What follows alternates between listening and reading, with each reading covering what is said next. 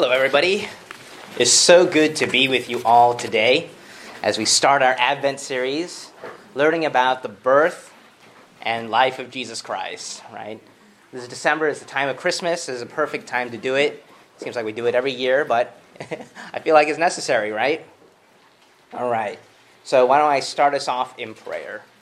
Everyone, close your eyes, bow your heads, and let's start praying together. Dear Heavenly Father, I thank you for all the brothers and sisters who are here, also the brothers and sisters who are not here, who are watching online, and also for the people that cannot make it. God, I thank you for all of them. For we are one body. We are united together in learning from you, in searching you, and also in loving you, Father. I thank you for your Son, for the cross, what everything you have done for us, and for everything that you will continue doing for us, because you are our God. God, I pray during this time that you empower me, that you give me your Holy Spirit. May I be humble in preaching your word and in teaching what you have wanted us to learn. I thank you, God, and I pray this in Jesus' name. Amen. All right. So Christmas time is actually one of my favorite times of year. I know that's kind of cliche for a Christian to say, but I love Christmas music so much. So I really wanted to share with you guys one of my favorite songs about Joseph. If I could find one. Next slide, please. Right? So I went onto Google and I wanted to search, what are Christmas songs about Joseph? We have songs about Jesus, about Mary, about snow, about peace, about light, about hope. That's a good one. About love, angels, joy, and shepherds. But no Joseph. No Joseph, right? So no Christmas songs about Joseph. I did eventually find one, but it was kind of not my style. I was like, I don't really want to share this. But I wanted to listen to it, see what the artist was trying to say. But it seems like, throughout culture, throughout understanding of Christmas, a lot of our focus is sometimes on Jesus, which is correct, and also on Mary, which is also another good subject. But sometimes, commercialism or love or, snow or light, I'm not so sure if that's such a great topic for a Christmas song. But people are feel free to use whatever they want to sing about Christmas, however they want, right? People can express themselves in however way they want. But I really wanted to learn more about Joseph. I really wanted to figure out, so, in Matthew chapter 1, we talk so much about Joseph. The entire chapter is pretty much about him, and eventually Christ is born at the end of it. So I wanted to figure out, who is this Joseph? Who is the father of Jesus, or the adoptive father of Jesus, right? I'm sure that, when we have our little nativity scenes, there's Mary, there's Jesus, and there's also a Joseph there, but we don't really know too much about him. Our culture, or maybe even our churches, don't stress too much about this character. So I began researching, I started studying about Joseph, and, you wouldn't believe the things that I found. So next slide, please. Turns out Joseph was actually not very well liked within the early church. He was always actually the butt of many jokes, and many artists love making fun of him. Right, so in this picture is actually a really weird one, the first one, with Jesus looking at Mary intentively, and then there's Joseph on the ground, on all fours, blowing on a fire. Why would you do this? Why would you make him look so old, so pathetic? Why would you make him look like this person? In my head, I thought, Joseph was a young man. Maybe he was 6'3", with an athletic build. No, I'm kidding. So, but in my head, it's who is the ideal father, right, for God? Who does God want Jesus' father to be like, to look like, to act like? So, I have these competing images of, what the early church thought Joseph looked like. As someone who is humble, who is on the ground, who is old, but still trying to take care of his family, right? And then the other image that I found was, this is of the three magi. The three magi, they're all regal, they're well-clothed, and there's Mary dressed in the beautiful blue, and they're all, looking at Jesus, and then there's Joseph, in the stable, next to the animals, kind of looking in, peering in. It's what's going on, right? What's going on with my family? It seems like, a lot of people didn't respect Joseph at this time. He was more of a comedic character. He was played for laughs. We're supposed to look at this and kind of wow, Jesus and Mary, beautiful, wonderful, amazing, the light of the world, and Joseph, ha! look at this guy. Who is this person? Like, he doesn't fit in with the rest of the story, or so it seems, right? The reason why is because, the story of Joseph being a man, taking care of somebody else's child, being married to a woman, but not, consummating the marriage. This was incredibly shameful in many different cultures, even today, right? If, when you're older and you hear someone like, let's say your uncle, and he marries someone, but she's already pregnant with somebody else's child, you'd be like, oh man, that's really tough. That's really embarrassing, or that's really shameful. That's not something that we normally should be doing, right? So throughout many cultures, in his timeline, in Joseph's timeline, taking care of Jesus would have made him look like a fool. Taking care of somebody else's child, adopting that child, would have made him look like a fool. In Roman times, in classical times, even past the Roman age, into the medieval period, this kind of act would have ostracized you or put you away from your community. It's not something that's a good look, right? It's something that you do embarrassingly, that most people, if you're smart, you'd think, like, this is only what fools do. This is only what, kooky old, people would do. So that's why they drew Joseph to be like this. He was an embarrassment. They put a lot of embarrassment on him. They loved making fun of him for thousands of years, for hundreds of thousands of years, during his time and during way after he passed away. But here's the thing, right? So next slide, please. Oh, well, yeah, so I'm sure also Joseph might have also felt like, some sort of way about this. So I found also a meme image, like, Jesus asking moms, like, Mom, where do babies come from? And then Joseph would be maybe a little bitter about his situation, right? Having to take care of Jesus, like, yeah, Mary, where do babies come from? I'm not sure if Joseph would have actually thought this, but maybe if it were us, maybe we would feel this way. Like, if God made us take care of a child that is not ours, but, you can't step away from it because he's the salvation of the world. He's the hope of all eternity. He's like, well, what can I do? It's like, I can't not care for him or else we're all doomed, right? So he might have felt like maybe a little bitter, maybe a little angry, maybe a little resentment towards God. But I don't think so, right? Joseph, because if we look at the text, if we look at Joseph, who he actually is, then we'll see a completely different image of him. So next slide, please. In the first chapter of Matthew, we see three important traits of Joseph, right? The first thing is his character as a father and his character as a man, right? He has great character throughout the first chapter. The second one is actually his Davidic lineage, right? So there's an important understanding that he comes from a line of kings, right? He comes from a line of royalty. He's not just some random Joe Schmo from another random tribe. No, he has a certain he has a certain lineage towards him. His family is from something. But also the third part is his part in the messianic prophecy. So it was prophesied that the Messiah would come from the Davidic lineage. But also at the same time, there's a prophecy in here that Jesus would be called Emmanuel. And I'll begin to explain this later on. So, Joseph's character, Joseph's lineage, and his importance to prophecy. Right, so Joseph's character. Verse 19, after the birth of... so I'll just read 18 through 19 first. Now the birth of Jesus Christ took place in this way. When his mother Mary had been betrothed to Jesus, before they came together, she was found to be with child from the Holy Spirit. And her husband, Joseph, being a just man and unwilling to put her to shame, resolved to divorce her quietly. Right? So this shows that Joseph was someone who was considerate of other people's feelings. Not only that, but Scripture says that he was a just man. Well, he was also just a man, but a just man, yes. Right? So he cared about, his fiance's image. He didn't want her to be shamed. At this time, if you were pregnant with somebody else's child and, you didn't have a father, then that child would end up becoming illegitimate. It wouldn't be able to participate in synagogue. It wouldn't be able to participate in community. They would be completely left out of society. In some worse places, in the most rural places, they would actually stone you to death for this, right? So Joseph didn't want to make a big deal about it because he cared about Mary. He cared about her, even though, in his eyes, this could have been a sin, right? So he wanted to divorce her, right? But however, in verse 24, right, we see that the angel comes, or before this, the angel comes to Joseph in a dream and tells him that, this person, right, she will bear a son, and you shall name him Jesus, for he will save his people from their sins.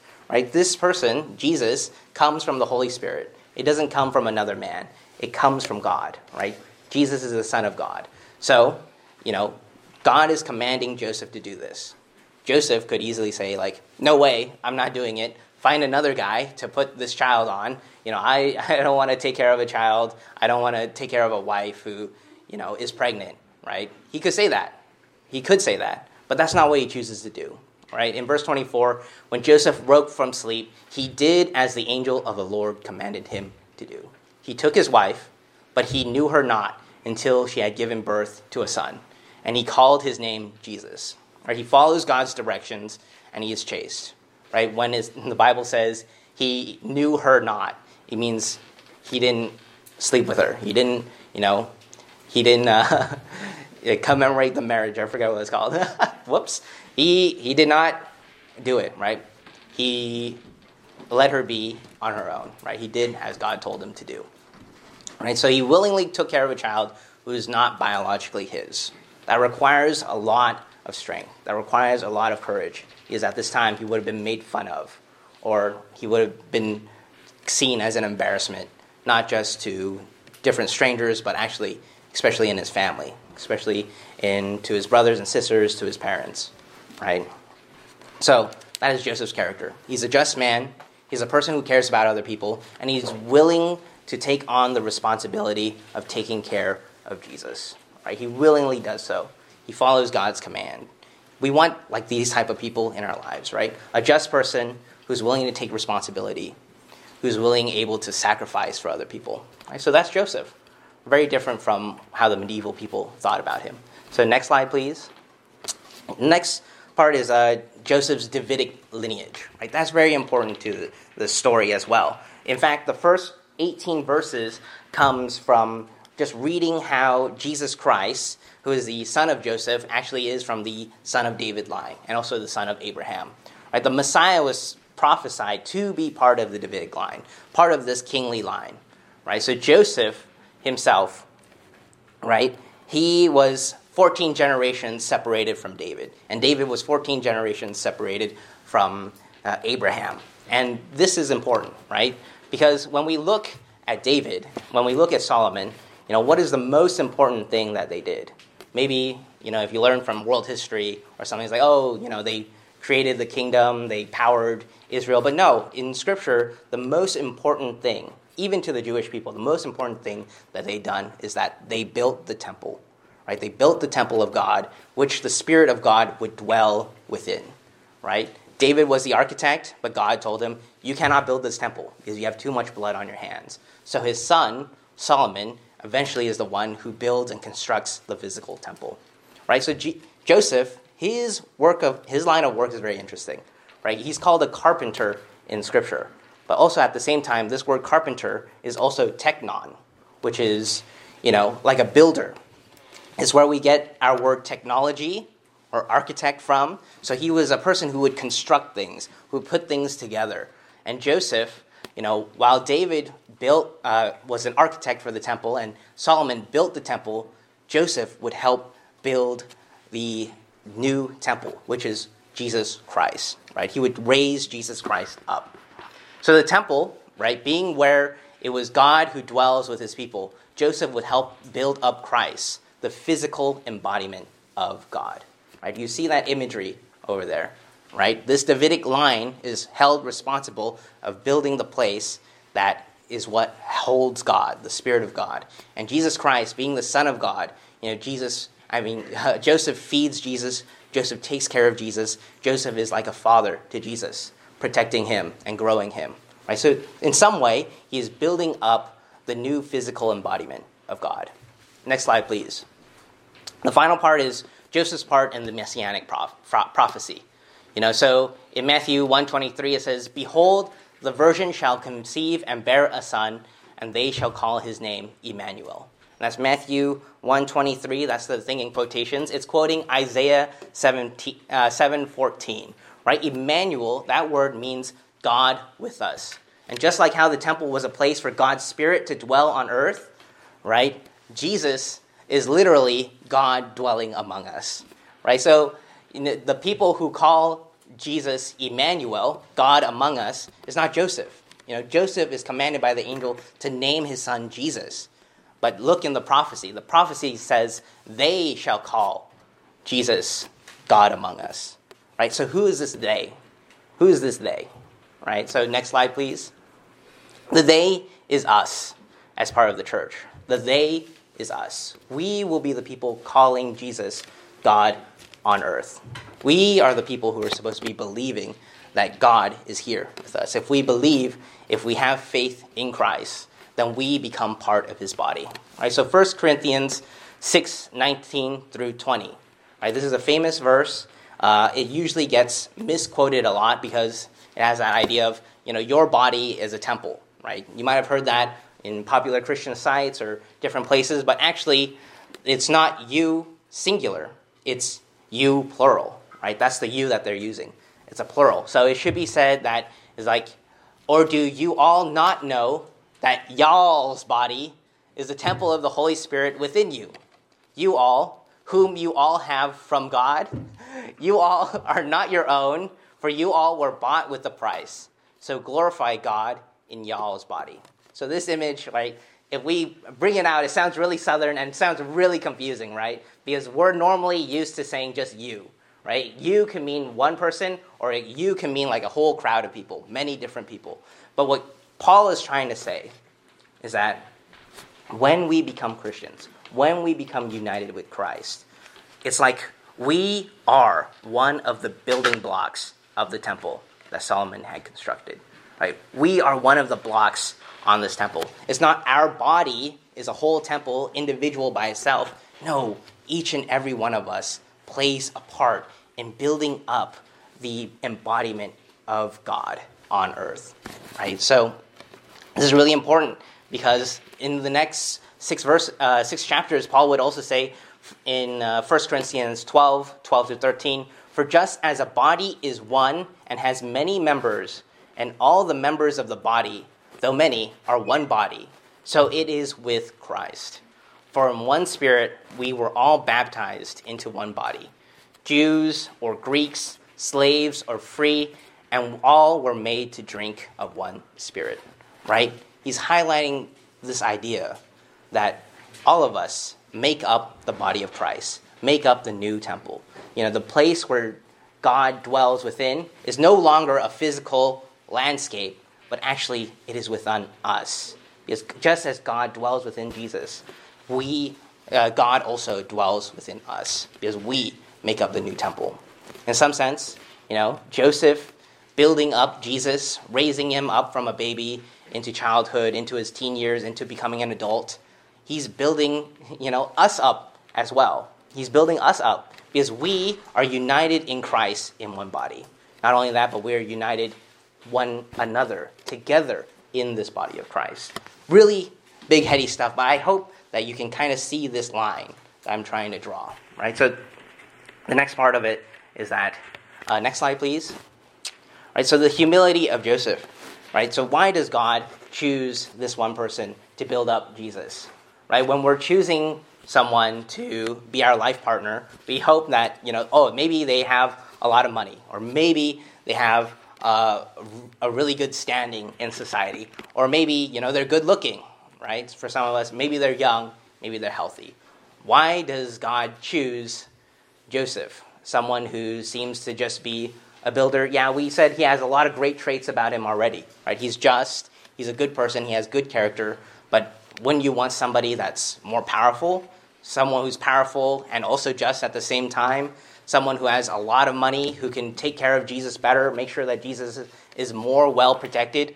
Why didn't God choose a powerful ruler or a king so that when Jesus grew up, he'd be able to be more amazing and be able to overpower so many different oppositions that he has to face in his life?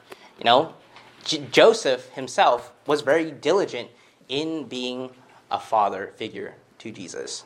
But so could a lot of other people, right? So why does God choose Joseph? Why does God choose Joseph? Right, so the next slide, please. I want to read to us 1 Corinthians 1:27 through 29. But God chose what is foolish in the world to shame the wise. God chose what is weak in the world to shame the strong. God chose what is low and despised in the world, even things that are not, to bring to nothing things that are, so that no human being might boast in the presence of God. All right, so here's the Christmas story, right? You have Joseph. He's really just a normal, average person. He cares about God. He cares about other people.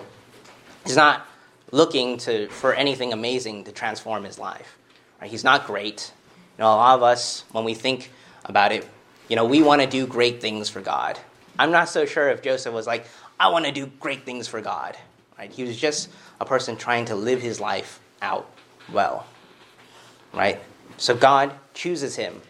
But not only does he choose him, but in a way that seems, kind of embarrassing, right? He chooses Joseph, and Joseph accepts that what he is going to do will result in him being embarrassed or considered a joke for thousands of years. Even amongst his peers, he would be considered sort of someone who is foolish, right? So God chooses this thing. God specifically says that, he chooses the foolish in the world to shame the wise. Why? Because the wise and the powerful, they're so full of themselves. They're filled with pride. They constantly think that they know what they're doing, right?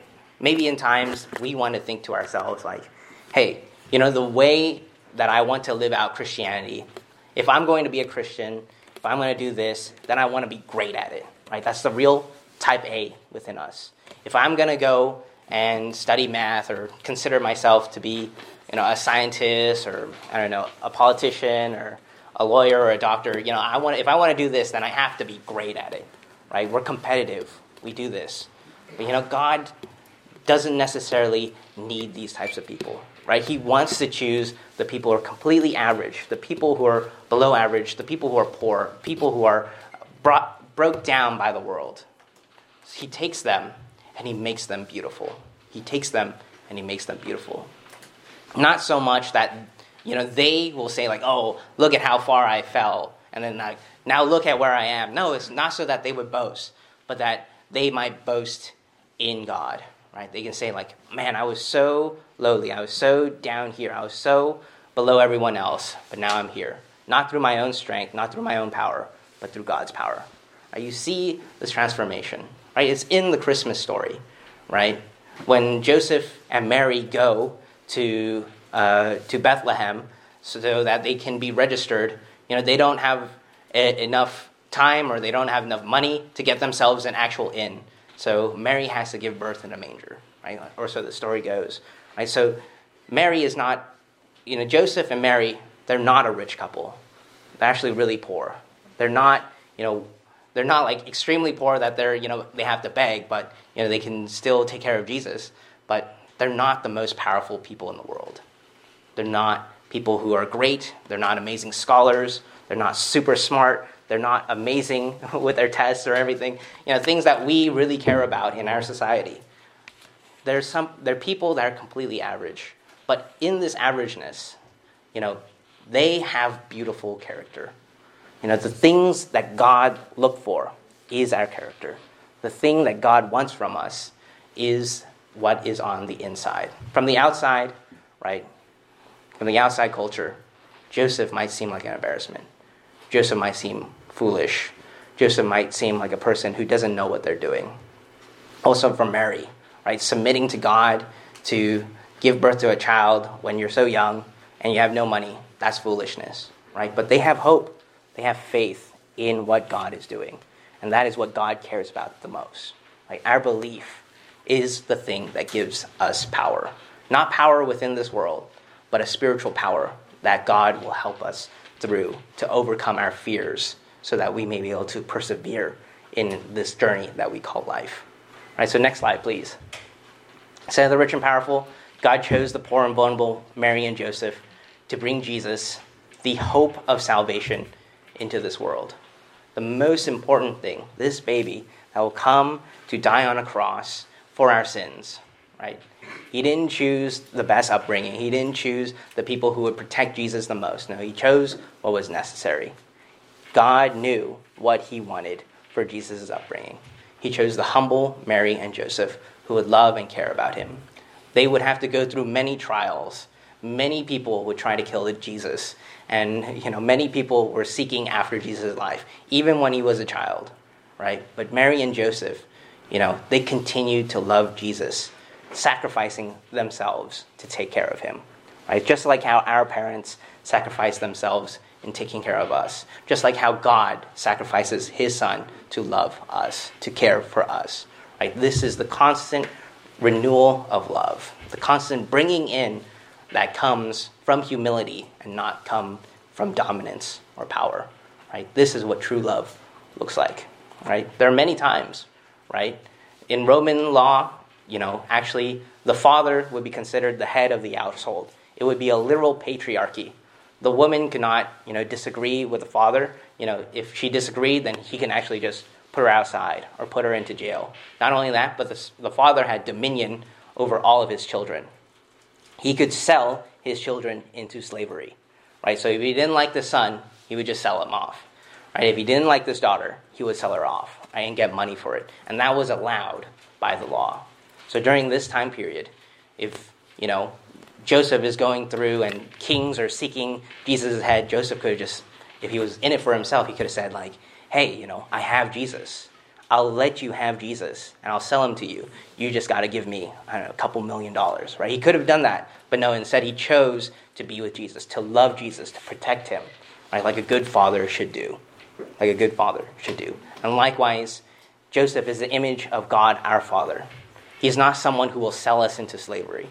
He's not someone who would put us, abandon us and not call us his son, right? We are called sons and daughters of Christ. We are one body united with Jesus Christ if we believe in him. We are all together in this. And that is what God tells us, and that is what God promises us. Even through the most pain and suffering, even through the hardships of this world, right? The hope of salvation will always be there, pushing forward by not the powerful, by not the people who are self-interested, but that those who are humble, who look towards God and who believe in his message, that the coming kingdom will be here, that there will be peace on earth, that God will be here to wipe every tear from our eyes, right? That is the hope that we have. That is the hope that we continue striving for. Why we love other people, why we love each other, why we continue to love our enemies. It's because we have that hope, that we are willing to suffer, just as Joseph did, just as God did, just as Jesus did, all of these heroes of Scripture were willing to suffer as they did, so that we may be able to fulfill this dream that God has given us. All right, so next slide, please. Here's the big idea, right? The greatest gift that God gives to us comes from humble beginnings. The greatest gift that God gives to us comes from humble beginnings, right? The things that are most precious to us, the things that are most valuable to us, they shouldn't be the things that people consider to be the richest, consider to be the best, consider to be the most amazing in terms of material sense. In other words, what God gives to us that we begin to cherish and we begin to love the most should be something that might other people see as foolishness, right? The gospel to the world is foolishness. The gospel to non-believers, to atheists, to agnostics, or to Buddhists might seem like something that's completely insane to give your life towards. But we do it because of the beauty of it. We do it because we love Christ. We do it because we continue to desire to have more and more of God in our lives. Because we know that God is not someone who will sell us into slavery. We know that God is a good father to us, that he will call us our sons and daughters, not only in this life, but in the next. But all of it starts from the very humble beginning, just like how a small mustard seed can end up growing to becoming a huge tree, which all the birds can land and make their nests in. All right, so here's the application for us, right? Whenever we are mocked or when we're made fun of for our belief in Christ, for our faith in Christ, for our love for Christ, stay humble just like Joseph. The foolishness that the world sees in us, that is the fruit of the Holy Spirit working in our lives. That is the fruit of the Holy Spirit working in our lives. Just like how we are all with one body, how we continue to love one another, to care for one another, and to encourage one another. That is the fruit of the Holy Spirit. But also at the same time, when we're met with opposition, when we love Jesus in public, that can be very embarrassing. But be reminded of Joseph. When he was carrying Jesus, when other town goers would see him, it's like, oh man, that guy's taking care of another person's son. How embarrassing. He knows that all of this embarrassment is for his son. All this embarrassment is for Christ, for Jesus, the person that he loves. Right? Are you willing to be embarrassed for the people that you love? Are you willing to be embarrassed or made fun of for Christ? Right? That's what I wanted to ask us today. Right? We should be willing to do so, to have these conversations, not just so to prove ourselves and our faith, but actually to show, diligent worship towards God, but also at the same time, because we want to share the good news and the good message that God has given to us, right? Love, care, that God loves you, that can kind of be a cliche, but also at the same time, it's a beautiful truth, right? That's the beautiful truth. And when you have that inside of your lives, when you know this is true, right? The fruit of the Holy Spirit is dwelling within you, working in you, transforming you. And you, being part of the temple of God, begin to transform other people next to you and around you. Right? That's what I hope for all of us. So just one application.